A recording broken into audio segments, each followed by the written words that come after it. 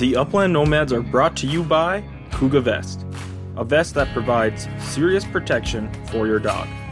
Fit and Fetch Outdoors, a CBD dog chew that is made to improve performance and decrease any unwanted stress on your dog's body.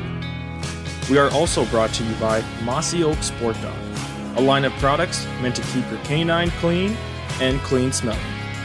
Welcome to the Upland Nomads podcast.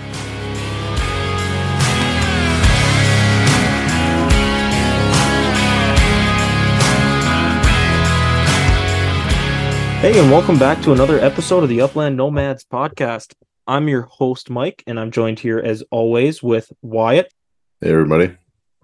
So today we got a very special episode for everybody. So it's our first time doing a Q&A episode. So I don't know any of the questions, right? Wyatt has them all from our Instagram, and basically that's all we're going to be doing today is answering some questions for you guys and chit-chatting a little bit. Yeah, all these questions are asked by all our followers on Instagram, so we're just going to go through the questions the best we can and see if we can help you guys out and answer some of your guys' questions for us. When are you guys going to hunt with a boykin? We're not going to name names in this podcast, but you can pretty much guess who this probably is. So whenever he invites us. I'd probably say the same. I mean, I got a spaniel, but it's no boykin spaniel.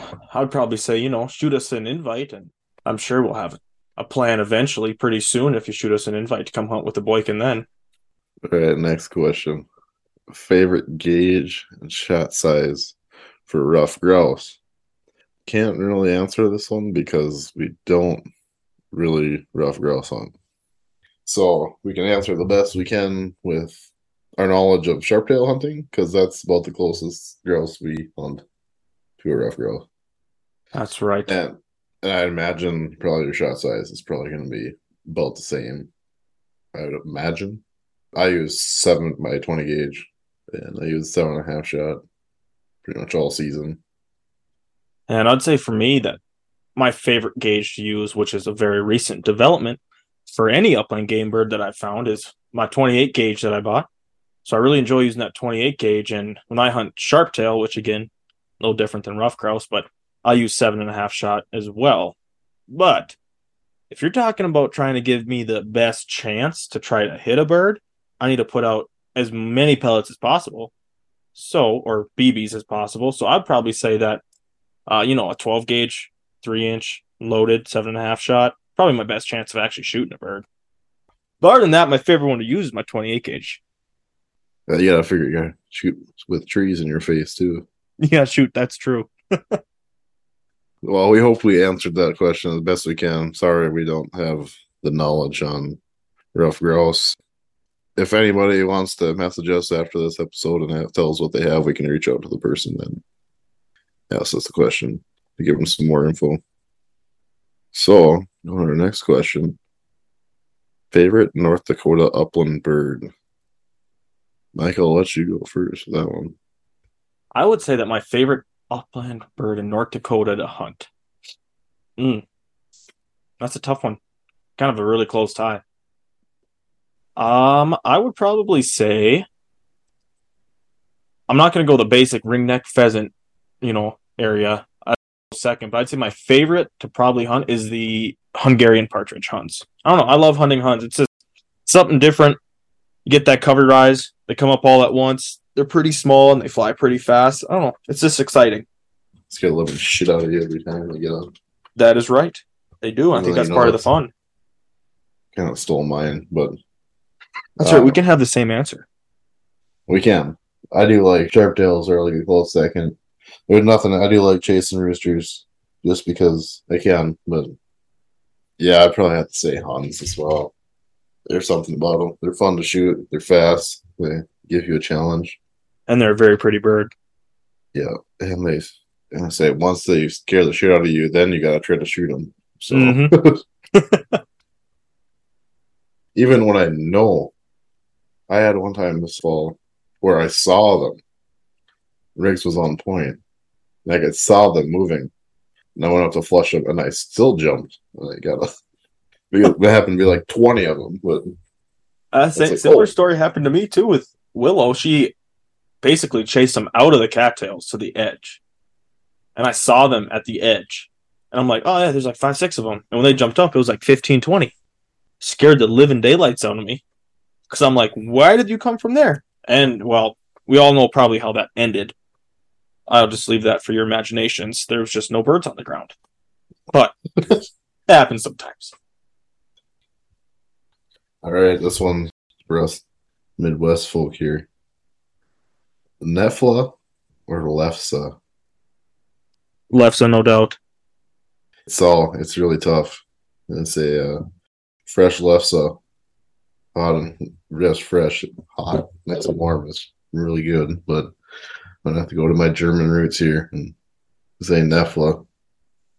You know, we can agree to disagree here, but there's nothing better than eating like 10, 12, 15 rolls of Lefse at once. Once you have one, you just can't stop. I wonder how many people don't know about Lefse. They're going to be like, what is Lefse? Well, if you're looking, if you want to know what Lefse is, go ahead. You're going to explain it. There you go. Basically, potato crepe with butter and sugar. Yep. All right, so if you ever want anything that's delicious and a little sweet treat, make yourself some Lefse. Look up a recipe online. Mm-hmm. You can't get it at Epcot. I found that out. You can get it at Epcot? Yep. There you go. When you go to Norway. So if you're ever at Epcot, you get Lefse there. Yeah, I mean, I don't know how it is. But next question. Since we're on the topic of food, somebody asked us the best dipping sauce for chicken nuggets. So, if you would have asked me about a month ago, I would have probably said barbecue sauce. And then I went to Walmart. I know, pretty basic, right? And then I went to Walmart and I bought one of those tubs of Chick-fil-A sauce, like the Chick-fil-A sauce. And oh my Lanta, I tell you what, my taste buds were dancing. I'd have to say Chick-fil-A sauce all the way. Best dipping sauce for chicken nuggets. The B-Dubs bottles are good too. But yeah, I'd have to say just straight chicken nuggets. Chick-fil-A sauce or the Polynesian sauce from Chick-fil-A is also really good. So let's go Chick-fil-A. They got the sauce. I mean, the Chick-fil-A sauce too, man. It's good on everything. Nachos. It's good on nachos. Tell you what, replace the queso with Chick-fil-A. I don't have to agree to disagree on that one. You gotta try it first. Don't knock it till you try it. I'm gonna knock it. All right. Scariest moment in the field. I'm gonna have to say, I got what I really haven't had one. Probably when I first got my dog. Riggs cut his foot on the glass bottle. Also running through barbed wire fence, but nothing where it was like that was too scary. So just now I've gotten used to patching the dog up a little bit, so it's not so bad. And I got my med kit from Gundog Supplies, so I can patch the dog up in the field. Yeah, mine's very similar to that, but not as bad. Because luckily I haven't had that many scary moments either, knock on wood. But I'd say the scariest moment that happened to me in the field was the first season I hunted with Willow. So she was still pretty young. And I would like to say yet to understand how small she was and that she could just slip underneath barbed wire fences. And she ran underneath it at one point and then was running back to me on her way back. And I don't know if she just didn't see it or just didn't care. And she basically just jumped right into the fence. And she yelped a little bit, but I went and I checked her out and she wasn't cut at all. But I'd say at that moment when I saw her jump into the fence, that was probably the scariest moment that happened to me when I was out in the field. Yeah, we've been lucky so far. Yep. Next question. When are you hunting with an Irish setter? Kind of like hunting with the Boykin. When are you gonna send us an invite? Or when do you want to come hunt with us? We can go. We're always accepting of newcomers. Not newcomers, but new hunting friends, hunting companions, right? Yeah. So whenever you want to meet up, that's what we're hunting with an Irish setter. Because not gonna lie, I probably don't see myself getting one in the future. I could see myself getting a setter. I just don't know if I get an Irish setter. Yeah. Maybe like a Llewellyn. Maybe I changed my mind. I don't know. Maybe. You have to come. We have to get invited to come hunt. Mm-hmm. See those dogs work? Or you can come hunt with us. Yep. Next one's a good question. Tips to keep dogs warm in the frozen tundra. We'll have to. Don't cut their fur. Well, I can't even cut my dog's fur. It depends. Like, obviously, it gets really cold, -40, -50. Obviously, we're not hunting in that because it's a danger to ourselves and our dogs. But even when it's down like close to zero, I try not to hunt if it's like in the negative, like too far in the negatives, because for one, it's just not good for the dogs, or good for myself if something were to happen, safety wise. Truck setup, I run insulated kennel covers. The boys have it's always seems warmer in there than it is outside, so. And they're in the back of my pickup and I have a topper, so like they're out of the wind as well. The boys don't wear boots because they never stay on. And sometimes I run a vest, sometimes not. Sometimes it's counterproductive to wear a vest when there's a bunch of snow on the ground, because that snow can get trapped underneath, and then it's just like creating ice or snowballs on the dog's fur or skin. So that's just the dogs got all trapped there. So I think sometimes a vest is good and sometimes not. So I think especially when you have fresh snow vest, it all falls down because they're going in cattails or CRP grass, and it's just falling right into their vest. I'd say for me, the easiest way I keep Willow warm while hunting is I just keep her in the cab of the pickup with me when it's just me. But other than that, when we're out in the field, as the weather gets colder and we take her to her grooming appointments or whatever, I don't cut her fur as short, and I kind of let it get a little longer. So she gets a little fluffy and curly, but that kind of helps keep her warm when we're outside hunting.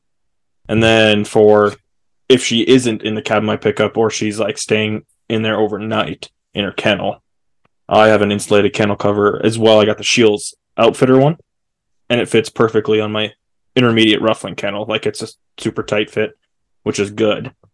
And that keeps her pretty warm too. And I always keep a thicker blanket out of her kennel and keep it dry. So like when she's hunting, she doesn't get it all wet throughout the day. And then I throw that in there with her at night too. So she almost has like a warm, thick bedding to lay on. And that seems to keep her pretty warm. If you open it up to take her out in the morning for the bathroom or something, and stick your hand in there, and it's toasty in there. Not too warm, but it's warm enough.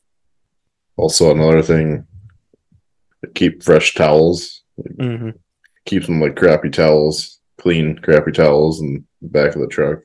That way you can wipe the dogs off at the end of the day or end of a walk or whatever before they get put back in, so they're not going in wet to the kennel full of snow or something, or wet from it being rainy or something, and then going in and then their bedding getting wet, and then they're just sitting in a wet kennel as well. So that's counterproductive. That won't keep them warm. No, not really. It's always tough to judge when to go hunting when it's super cold, but even the short hairs I've hunted with, it's the negatives.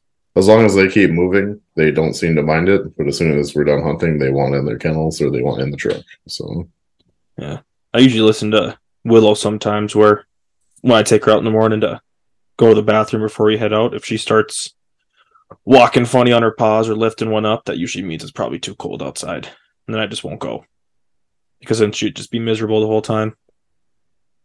I still think if I took my dogs out -40, they would be like, all right, let's go. Across the field we go. Next question. Advice for out-of-staters coming to North Dakota. Yeah, go south. There ain't no birds here. No, there's no birds. Yeah, might as well just not even put North Dakota on your list. Yeah, No. you better go to like Northwest Iowa or something like that. Yeah. No, I would say advice for an out of state hunter coming to North Dakota: e-scouting. Do your research on areas you want to go. Like if you have a plan to go to that southwestern part of North Dakota, do some e-scouting ahead of time so you can mark places that you know you're going to be in that area, so you can go ahead and check them out. They might not be the best spots, but at least you at least know of spots that you can go and check out. And if you're in Yeah, the southwest part of the state and you find public land that you mark, there's more than likely going to be birds on there. that's the one nice thing with Onyx is you can just sit there and look at places. I think that's what I do when I'm going to a new place. Is I just sit there and come over the 2D and the 3D views and look for, okay, well, this place got for Sharpies that have some like rolling hills, and is there like or pheasants? Is there, I say, a creek bottom? Is there a tree line on the property? Like, okay, we'll mark that one. Check that out. So Yeah, I'd say more times than not, too, some of the spots that you mark, at least myself, you mark it and you get there and you're like, this doesn't look as good as it did on Onyx, or I don't know, right, like when it was that drought, it was haze, or like, oh yeah, this is no good.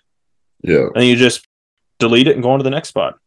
yeah, yeah. Spot one year that might be good and probably might not be great the next. So Mm-hmm. always nice to have a bunch of pins in your Onyx. Yeah. Next tip for the out And of state hunter, too, would be once you get those pins, put your boots on the ground. Check out the spots. If it looks promising, get out and walk. yeah, Let your dogs yeah, it out. looks. Yeah, that's really the best scouting you can do. I Mm-hmm. mean, you can process and eliminate, but you're not going to find birds sitting from the truck most of the time. So Yeah. it's the only time they call Sharpies boot leather birds for a reason. So Yeah. No, I mean, you can pick basically almost anywhere in the state you want to stay and try to find birds. Like, obviously, there's the big regions where if you go onto Google and search up best pheasant hunting spots in North Dakota, there's a list of like the 10 or 5 best cities or something to hunt pheasants in the state of North Dakota if you're looking at just pheasants and stuff like that. And honestly, you pick, and like I said, e-scout, and you're more than likely going to find spots. And you don't even need to look at private land. You can just look at public the whole time. mhm. Current trip plans and bucket list hunts. Well, I think I got Montana. It's probably like our only for sure trip plan as of right now. Yep. Montana. We're fortunate enough we live in one of the best bird hunting states in Midwest. So Yeah. And we've talked about trying to make another trip up to that northwest corner of the state of North Dakota. yeah, Not much of a big trip. We're staying in the state, but I enjoy going out west. It's like later October. The Sharpies are, or it seems once it seems to get colder, they start to group up and they're a little more skittish and they're not as nice to. They get up in front of you like 100 some yards away. yeah. Like, oh crap. Try to go pheasants and huns. That's like October, middle October to November, December. But we're going to South Dakota is probably already on the list for next year too. Well, it's got to be. I already got 5 days of hunt there. Yeah, no, I don't, but I don't. But we had a good time there before, like this. Well, in January with my cousins and that, so they talked about wanting to go there. One is closer to home for them. Two, they have another 5 days there as well. So I think that one's going to have to be on our list there. I really want to cross off quail. Quail, that's probably my biggest one for this year. And sage grouse, probably. I'd say if we're talking about a short-term bucket list, like I know realistically could probably happen this year, like a smart goal, I would say that it's sage grouse. I'd want to shoot a sage grouse in, knowing that we could just drive into Montana. But Could if go we're to going Wyoming long, too, though. what? Could go to Wyoming too. Yes, we could go to Wyoming too. But I'd say for like long term bucket list bird that I still want to shoot, and it'll be on my bucket list until I do, would be I'd want to go to Hell's Canyon in Idaho and shoot chukar. That's kind of like my bucket list hunt. Yeah, I think Hell's Canyon probably be my bucket list hunt too. It's just a 26-hour drive, so Yeah, split it up in 2 days. Make a pit stop somewhere. Make a pit stop in, Wyoming, go that route and shoot some sage grouse and then go there. And that'd be fun. Go there when it's cold. Yeah. What do your off-season training plans look like? Once it clears up here, if it clears up here in time, the snow melts, probably I guess it doesn't matter. Probably run my dogs on private land. Once the snow gets off, I'll keep them off during nesting season and just do probably more pigeon work. Gonna get into pigeon trapping here, so don't have to buy my pigeons. There you go. I would say for me, my training consists of kind of the same: running Willow, making sure she stays in shape. Now, granted, there's only a certain short period of time you can run them on like wildlife management areas and stuff, so it'd just be whether I just go out for a bike ride somewhere and take her running with me or something, try to keep her in shape. And then I'd say that the biggest thing that we need to work on together is the whole idea of retrieving the bird and then bringing it to me. That's the next thing. No, I'm not just saying like in general, but I'm talking about bigger birds like pheasants. Like she's a small dog. Pheasants are about her size, but thinking maybe we can work on that a little more and maybe get it so wouldn't be so timid and scared to pick up a rooster and bring it to me. I think that's what I'm going to work on. And obviously more pigeon work. Because if you're going to be trapping pigeons, I'll be there. Yeah, I kind of want to see Willow pick up a live running rooster one of these days. That'd be a sight to see. That's what I'm saying. We have this little dog with this rooster that's still got its head up looking around like, I think could probably just start running with her. It probably could. Nice one's pointed at me. Training 2 dogs at a time. It's a good question. I don't know. No, honestly, I kind of just threw Catch to the wolves and just let him be a puppy this year. So now we're kind of working on some stuff this winter, doing our wall training, working our steadiness, place training, kennel training. Other than that, yeah, he had a lot of, like, as far as bird contacts, he hunted since he was 4 months old, so in Montana. And when we had our limit, when there was a bunch of pheasants on the side of the road and they go to the dishes, we just let him out of the pickup and let him go and chase birds until he figured it out that, oh, hey, I'll stop. But like, I still got to get Riggs his work. So like the pigeon work is nice because I just take one at a time and we'll work it like we work any other bird that we chase. And he still gets to go through his motions and that. And we still work on his steadiness too. And I take him. I have a huge park across from my house, and we'll take him. And they both are very, they love to retrieve. So it's easy to work on steadiness training with throwing like a pheasant dummy out there. So that's my biggest thing is throw a dummy out. Actually, I'll wool them, then go walk out, say 100 yards, throw it, walk back. Okay. Then they can go retrieve it. So that you're doing like scent drags. It's kind of nice to work sometimes.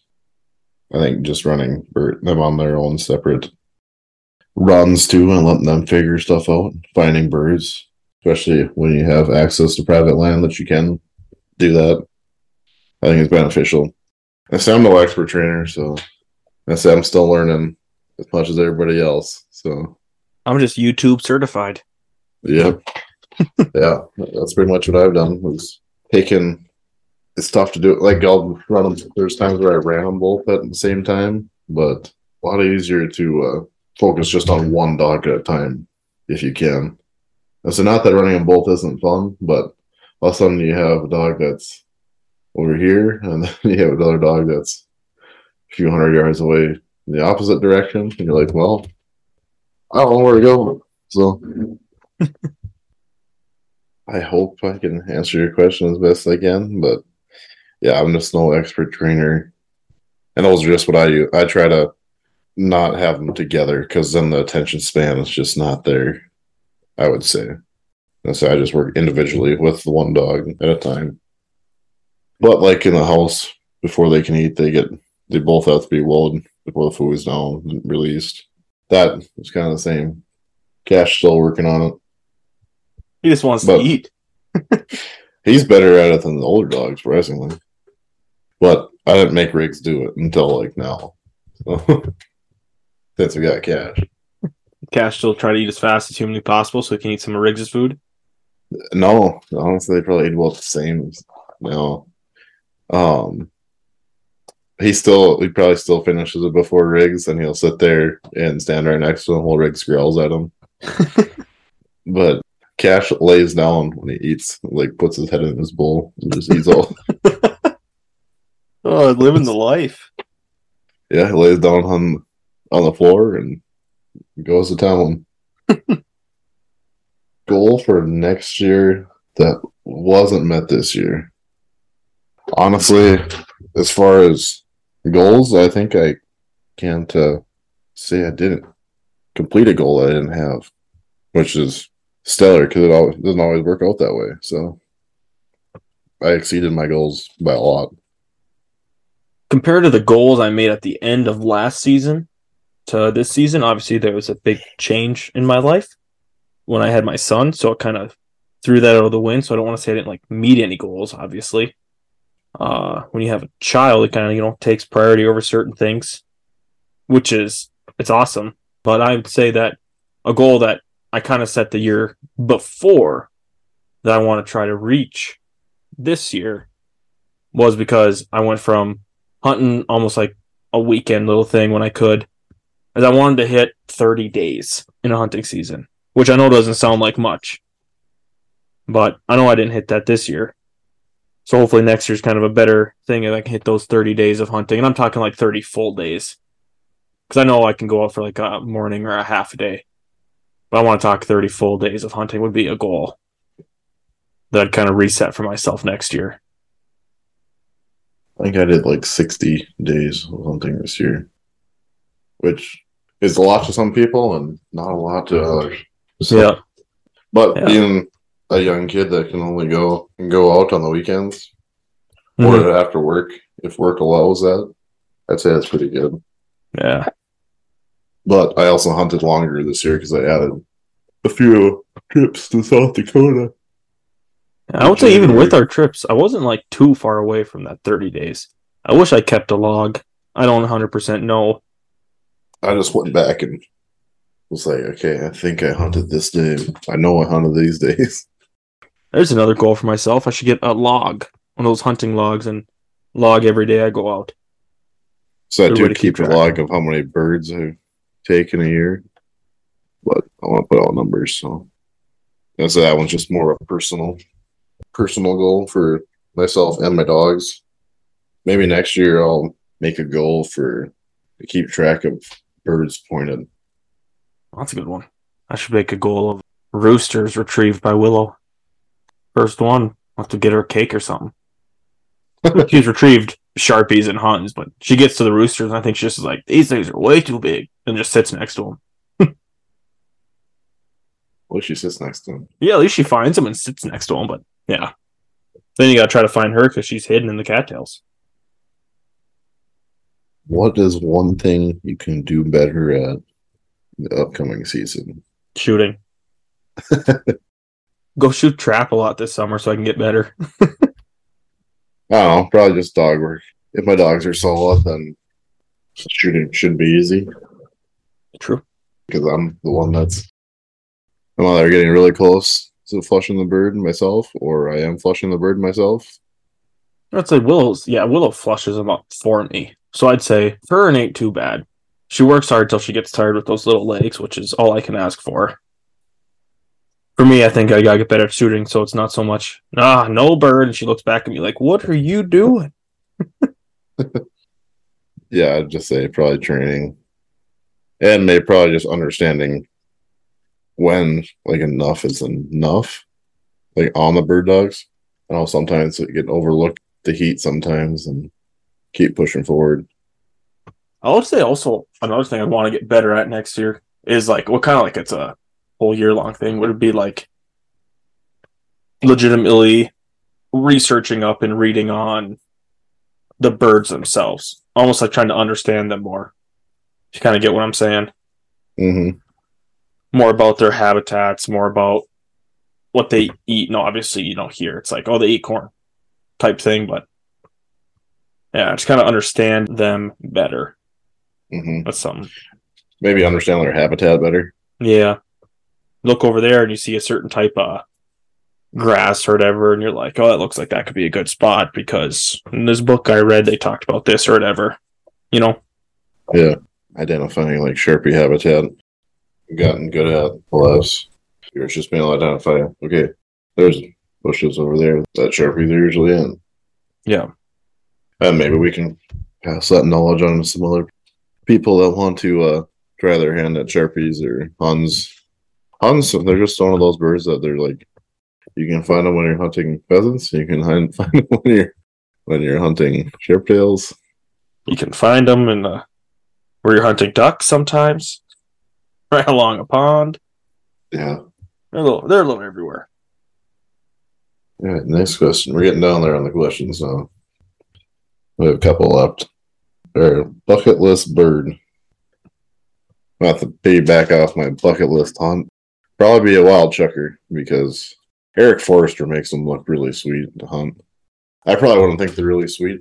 After I'd be gassed trying to get to my dog on point across the canyon or something like that, I'd be like, why am I doing this to myself? I'm definitely piggybacking off you there because the same reason why wild chucker would be my bird of choice. Now, a very, very close second and a very challenging hunt that would involve zero dog work probably is a Himalayan snowcock. I don't know. I think just the challenge of that one. What? I think you just like saying the name. Well, it's a good name, but I think the challenge of going after one of those would be worth it if you even shot one or even saw one. Right. That's like if Michael gets his butt in shape type of bucket list, though. That or for me, probably, I really want to shoot a quail. Bob White will start off, and then that'll probably start my addiction for quail or something. And I'll end up in Arizona for a month of February. I know I saved up all my personal days. Got to take the month off. All right, this is the last question, I believe. Most memorable retrieve. I'll let you go first, Michael. I would say that my most memorable retrieve that I've had would probably be. I'm going between two here. You yourself or Will? Will. Well, I have a memorable retrieve myself too when I dove on the bird and dropped my shotgun. But for Willow, what? That was told that story on a previous podcast when I was hunting with my brother-in-law. Shot the bird and I saw it start running, so I dropped my shotgun and started running after it. Oh, yeah. Ran into the cattails, found it, dove on it. With Willow, I'd say the most memorable one. We were hunting Sharpies. We're hunting just in that little kind of bush row. And I shot one and it fell, and I could see where it fell, and it wasn't too far away. And Willow saw it fall and was running right at it. I'm like, dead bird, And that's just memorable because it was her first time ever doing it. I want to say like on her own, I should say, where I didn't have to point it out. She goes and instead of sitting there and sniffing the bird, she just grabs it up right away and starts running around with it. And I'm like, hey, come here. And then she came to me and dropped it right at my feet. I say that's probably my most memorable. I have 2 dogs now, so we're going to talk about Cash's most memorable retrieve. The pigeon in the cage. No. Yeah, we're going to forget about all Cash's retrieves right now because he likes to retrieve them. He need to bring them back to you, but he doesn't like to give them up right now. So actually, he did get a little better. I had him out in October with Sal's family. And I was taking him and Riggs like separate, so I did the long walk with Riggs, and we did really well. And I gave Cash the ropes and let him go. And somebody shot a rooster, and it went down. Cash came up with it, and he would not give up the bird. Just would not give it up. And he'd come back closer. He finally came back to me, and he was able to get the bird from him. But yeah, usually it's always a struggle of having to drop my gun. So that's something we got to work on this winter or we've been working on. It's weird because he'll give you back anything else super easy in the house because he'll come back, he'll grab my booze and bring it to me. And it's like, oh, thank you. He drops it. But bird, no. It's gonna die. And it's already dead. But like I had a day where I shot 3 beautiful Huns over him. Yeah, overhead. I shot a double and I shot a single out of the next covey. And all over his points. Luckily I was able to get to a couple of two of the birds quicker, and I was able to get the one on his mouth pretty good. But I took a picture with him, and then he decided, took a nice picture. It's on our Instagram page, and sitting there all proud. As soon as the picture was up, I put my phone down. He freaking jumped off the truck, took a Hun, and went underneath to pick up and ate it. I was like, well, so much for having that covey of Huns mounted. All 3 beautiful, fully colored, like full plumage on the Huns. Damn it, Cash. Another day. But Riggs's was probably not this past season, but last year, the last hunt I did with him, like right after Christmas. We were just right around home, and I made a long shot on a rooster. It was probably about a 50, 60-yard shot, and it went down in the cattails, and I knew it wasn't hit that great. And we walked around, and it was thick snow. We walked around. It's like, I don't know if we're going to find this bird. And we spent 20 minutes looking for this bird.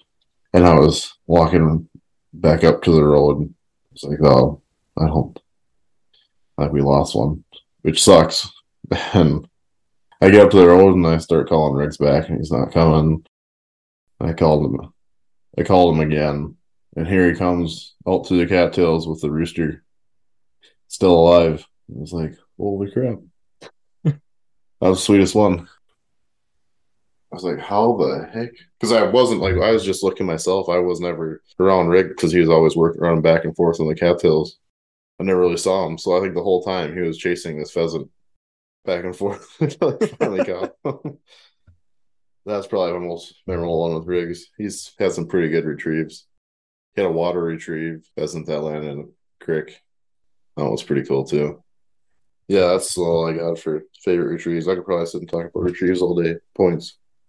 I had another good one from college, too. My old bird dog, Dave. I mean, he's not really a dog. It was my roommate. But we took him out hunting, and he never hunted, so he just walked with us. And sure, you heard the story before, but I can't remember if Sal told this one or not. It was Sal and I hunting with our roommates, Dave and Aaron. And we shot a rooster, and we're trying to find it. We had no dog. And all of a sudden, Dave bent over, picked up a piece of grass, lifted it up, folded it back over, looks at us and goes, "It's right here." And he didn't even grab it. Sal went over there. Bird was still alive. So he wrung its neck. And Dave was standing right there and got blood all over his face. And he looks like, thanks. And that's another good retrieve. I guess we're going piggybacking off trees. We can go favorite point. That's one last question. Cash would probably maybe his first point, even though I didn't get to shoot a bird over him. But I didn't get to shoot a bird over Cash's point for a long time.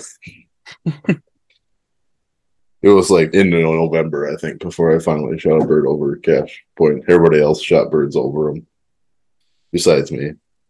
Riggs, he's had quite a few really good ones. Sticking Huns. Sticking a point on some coveys of Huns have been really fun with him. Late season roosters, they're always fun. And the cattails, don't want to talk about some I missed, but it's all right. Everybody misses. I've had those like one moments with some roosters where I'm just like, freaking, that's awesome. Where you just kick up the bird, and a lot of the other ones are just, the points are always fun. But there's not one that just sticks out that I remember vividly. Yeah, I don't think about that. I just don't really. There's been too many. I can't. That's the exact opposite for Willow. She's only had one. And that's because she's a flusher. So I guess the most memorable point is that one. And it involves 0 birds. But we were walking just a small little cattail piece, and it was our first season together, so not this past year, but the year before. And it was snow on the ground, and you could tell there was like a little burrow hole underneath the cattails. And all of a sudden, Willow just stopped and stared at that hole, kind of like a point, right? And then I just went, "Go get it." No birds ended up getting up, but she jumped like she jumped off of a diving board head first into that hole and started squiggling her way around under the cattails. It was kind of funny to see. Obviously, like I said, no birds got up, but it was her only point. But it was kind of fun to see. See those foxes that jump in the air and dive headfirst into the snow? Get the mouse? Yeah, my dog threw that to the couch. Yeah, that's what she looked like. Yeah, that kind of wraps up all the questions I have. I think I got them all. I'll double check here and make sure I hope we answered some of your questions the best of our ability. Yeah, well, he's double checking here. I'll make sure we say this. If we missed anything, or you wanted to answer a different question, or elaborate more, or anything better we can do is our first Q&A. Shoot us a DM on our Instagram at the Upland Nomads Podcast. Hope that you guys like these, like maybe shorter, just me and Michael talking about things. I think we could definitely do another one talking gear or truck setup. Any questions that you have on that? Everybody does their things a little different. Everybody wants to know what everybody has to, what they're running. Maybe we'll do a gear one later in the future here. Questions you guys may have for truck setups, or maybe we'll do a live podcast and we'll have people, if people want to join. And yeah, like an Instagram live or something like that. Talk their own setups. Yeah, that's a good one. All right, that's it. That's all we got for you. I hope you guys enjoyed this one, and thank you for listening.